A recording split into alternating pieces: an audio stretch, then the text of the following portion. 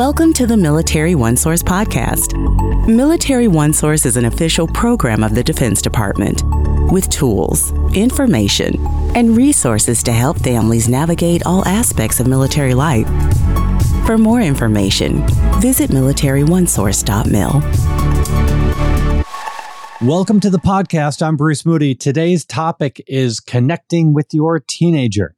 For today's discussion, we are joined by Renee Roman. She is a licensed social worker with more than 30 years experience. And Renee, welcome to the podcast. Hi, it's great to be here. Thank you for joining us. Before we begin, if you could tell us a little bit about yourself. Certainly. I am a licensed social worker. I've been working in the field for over 35 years now. I've specialized in work with adolescents, children, and their families. One of the areas of concentration that I'm currently most involved in as a trainer and consultant is problematic sexual behavior. So working with families and youth who've engaged in problematic or illegal sexual behavior, as well as working with the communities that surround them in order to make it a safe community and a safe place for these youth to be able to get community-based treatment. All right. Well, what are some of the most common challenges that teens are facing today? I think, first of all, we need to take a second and just remember what it was like when we were teenagers, right? As teens, there's so much going on in their world and as was in our world. But I think even more for them than there is for us. These kids are struggling to figure out their place in the world. They're trying to pull together all of those disparate parts of themselves. I'm maybe an athlete or a math whiz or a chess player or an actor, and how do I put all of those things together into one person? Who do I want to be in this world? How do I fit in with my peers? How do I fit in with my family's expectations? Where do I see myself in the future? And while they're trying so hard to kind of figure out who they are, they also have all of those hormonal changes that are going on in their bodies and all this growth happening. And there's just a whole lot of changes in just about every aspect of their lives that's happening as a teenager. Right. So how can parents better relate to their teen during these times? I think first trying to remember what it was like when you were a teen. But even when thinking back what it was like when you were a teen, some people have teenage years that they would go back to any day of the week, right, and do over again. And others are like, gosh, if I never, ever had to visit my adolescent years again, that would be great for me. But just trying to remember what that period of time was like for them. But then recognize that I think even now with our teenagers these days, there's so much more pressure on them. They have the access to the internet that is constantly, they are constantly in connection with people through their phones and through computers and through their gaming systems. And that puts a lot of pressure on them, as well as we really are sort of in a society that's kind of requiring our teens to be thinking much earlier than maybe for some of us, what they want to do after school, who do they want to be, and start planning and plotting for that much earlier in life than maybe we started. So what are things that parents can try to get their teens to open up some more? Opening up. I think it's really important that parents plan some time to be able to have conversations with their kids, something that's predictable for them. So maybe they always go and do errands together on a certain day of the week, or they always cook dinner together on a certain day of the week, something of that nature, so that kids know that they're going to have their parent, particularly if there's multiple kids in the home, to themselves for a period of time to be able to have conversations or to bring up things.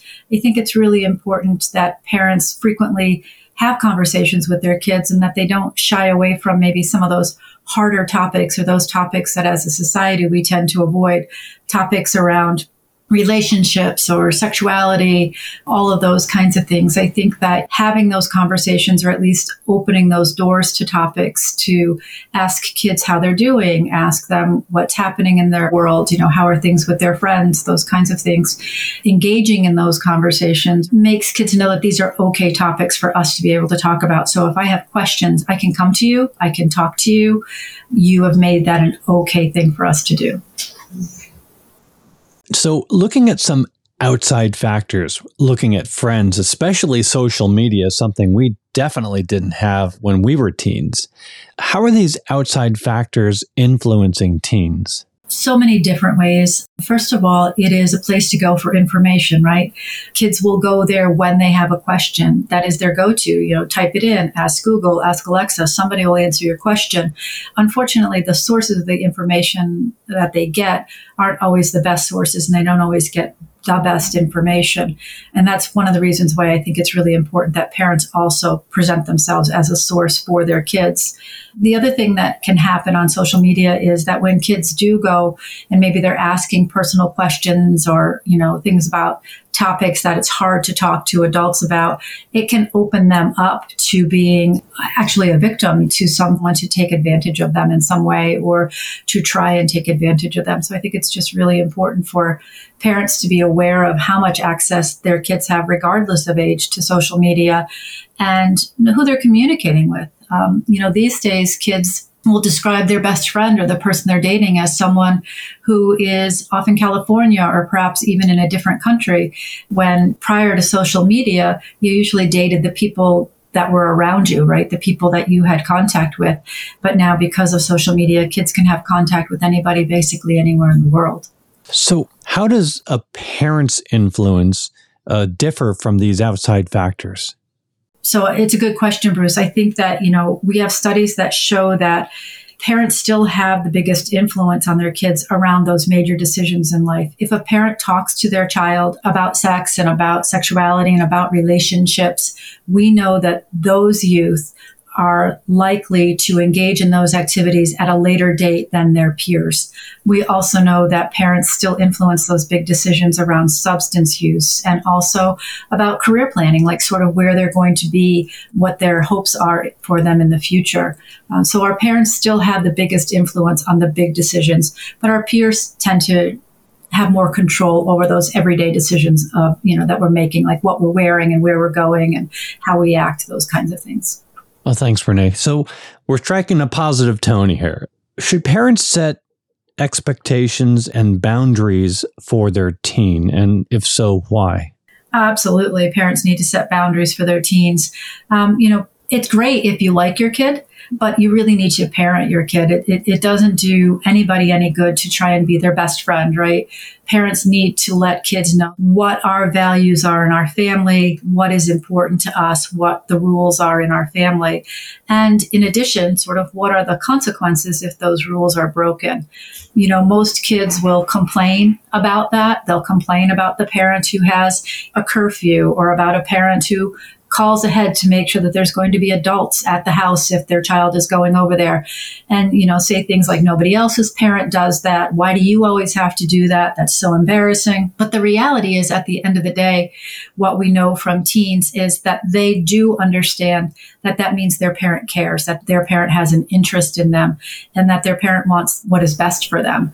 So as much as they complain, they need it. They actually appreciate it.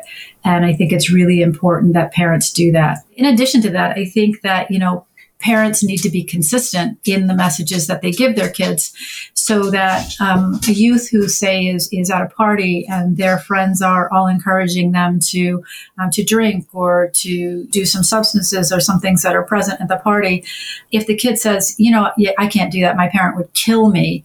If the parent has consistently given the message that that's not okay, they haven't given times where it was okay in their house, that their friends are well aware that the parents give the message that that's not okay, it's easier for that youth to back out of that behavior and not engage in it, as opposed to trying to say that and them being like, yeah, but your parents were partying with us last weekend, or but your parents bought us stuff 2 weeks ago. It's much harder for the youth to be able to use their parent as a way to avoid peer behavior while still saving face. Okay, so boundaries can really serve a purpose for the teen. But can there be too many boundaries, too many expectations that you set upon a teen? Yeah, I think that I often like to think about adolescence very much like I think about when my kids were like toddlers, right? When kids are toddlers, they have to try to stand up, right? And that's the first part of walking. And we know that several times when they stand up, they fall down. But as a parent, you're there to kind of catch them. You let them hit their bottoms on the floor, but you're making sure they're not hitting their heads off of things, those kinds of things. You're there to kind of protect them, guide them, but you still allow them to engage in a behavior that may surprise them when they actually fall down, right? And when they start taking steps, you're sort of, again, you've got your hands around them to make sure that they don't bump into things or fall and hurt themselves, but you let them stumble and you let them fall. The same is true of our teenagers. When they are making decisions in life that parents are thinking, well, that's not really the best decision, we're still there to protect them from making those, poor decisions that can have major consequences in their lives. We're still there to kind of try and buffer some of that behavior, but we do have to pick our battles. We can't battle over every single thing. We can't have a rule around every single thing. We have to really hope that the time that we've spent with them, the values that we've modeled for them, the values that we've communicated to them and that we've lived as a family, that they've internalized those and that those are going to impact the decisions that our kids are making. So it's interesting you talk about managing growth opportunities, managing failure. So at what age should we be establishing boundaries with a teen? I think those boundaries need to start very, very early, way before adolescence. If you think about when you greet a family member, for example, or they're leaving, very often parents will say, go give grandma and grandpa a kiss goodbye, give uncle so-and-so a hug. And when kids balk at doing that, they're like, go on, you're going to hurt their feelings if you don't do that. And I think that, we really need to take a step back from that. And we need to teach kids that they don't need to hug someone that they don't want to hug, and they don't need to kiss someone that they don't want to kiss, regardless of whether or not that hurts the other person's feelings. That teaches kids that they have agency around their own bodies and who has a right to touch them and who they have a right to touch. So we start teaching our kids about sort of some boundaries around their bodies, as well as consent, right, in its earliest forms, and that those lessons will carry over for when our children reach adolescence and they are entering into relationships with partners. And it also opens up that conversation that they don't have to do anything that they don't want to do, and that they need to ask their partner's permission in order to engage in certain behaviors. So I think when we start those lessons very, very early when our kids are young, that those lessons can transition into as they get older and as they start exploring different relationships. So these lessons are not one-way conversations, they're engagements, they're two-way conversations. So talk to us a little bit more about this. What conversations should parents have with their children that may ease these challenges? I love that you use the word conversation. I think a lot of times parents in particular, when they're talking to children, their children, they think that they can predict what their child is going to say, or, oh, I know where this conversation is going, so I'm going to head it off. I'm going to save myself some time here. And I think that as caregivers, as parents, we need to take the time to listen to our kids, to listen to all that they have to say on whatever topic we're conversing on. And I think also as parents, we tend to want to jump in and solve the problem for them. And I think that it's very, very important that we don't do that, that we let the kid solve those problems themselves if they want to. We may ask, we may say, I think I have some thoughts about what might help in the situation. Do you want to hear that? And if the kid says no, they may have just wanted to vent. They may just want to be kind of processing things out loud, but they want to solve that issue themselves, that we need to engage in those kinds of conversations. And I think no matter the topic, if we engage with our children in that way and allow them some room to make their own decisions, run those decisions past us if they want, for our opinion, that from a young age, they learn that that's an okay thing to do with this parent, with this caregiver, which is really, really important when we start looking at them potentially making decisions that can be dangerous for them, that can put them at risk for, either getting hurt or getting into some kind of trouble.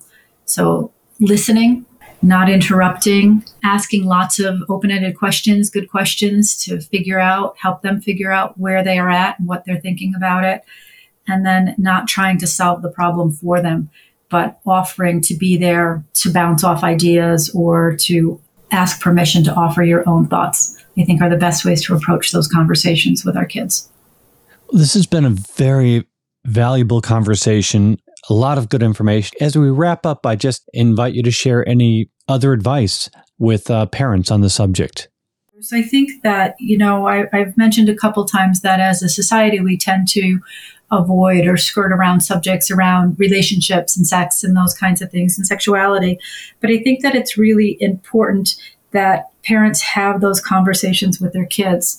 I sadly have worked with many, many youth who have gotten into trouble because they haven't been aware of things such as laws around those types of behaviors. They haven't been aware of what the age of consent is. And that can be really complicated for folks in the military, right? Because if you're OCONUS, is it the age of consent in the country that you're at? Is the age of consent on the base? Is it federal laws? Is it the state that you're living? And sometimes it's even where you are on base, right? So I think that parents need to do some research into knowing what is the age of consent in the state that they live, and then how do they let their kids know what that is and how that can impact them in the decisions that they're making. And then also on the topic of consent, to talk to their kids about what that really means, that consent isn't something that's given one time and it's over. Consent isn't something that's just implied. If a youth is with a partner and they're kissing that partner and the partner seems to be enjoying the kissing, that they can then take it to the next step, right? That there needs to be a pause and there needs to be an ask. And we talk about an enthusiastic yes that the partner must give. So just I don't care or I guess so is not an enthusiastic yes. And that should really mean that the behavior stops at that point, that the youth doesn't take it any further. It's hard for kids to understand that consent is something that needs to happen for each maybe sexual act that they engage in, but so very critical that that happens so that people know they have a right to say, yes, I want to do this, or no, I don't want to do this. And also so that the person who is asking can clearly get the message that this is okay or that this is not okay.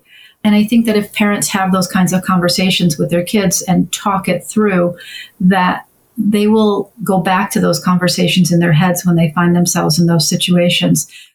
Such important information. We appreciate this. Renee, as we wrap up today's conversation, I just invite you to share any final thoughts on the topic. I think that, adolescence can be a rough time, but it can also be such an exciting time.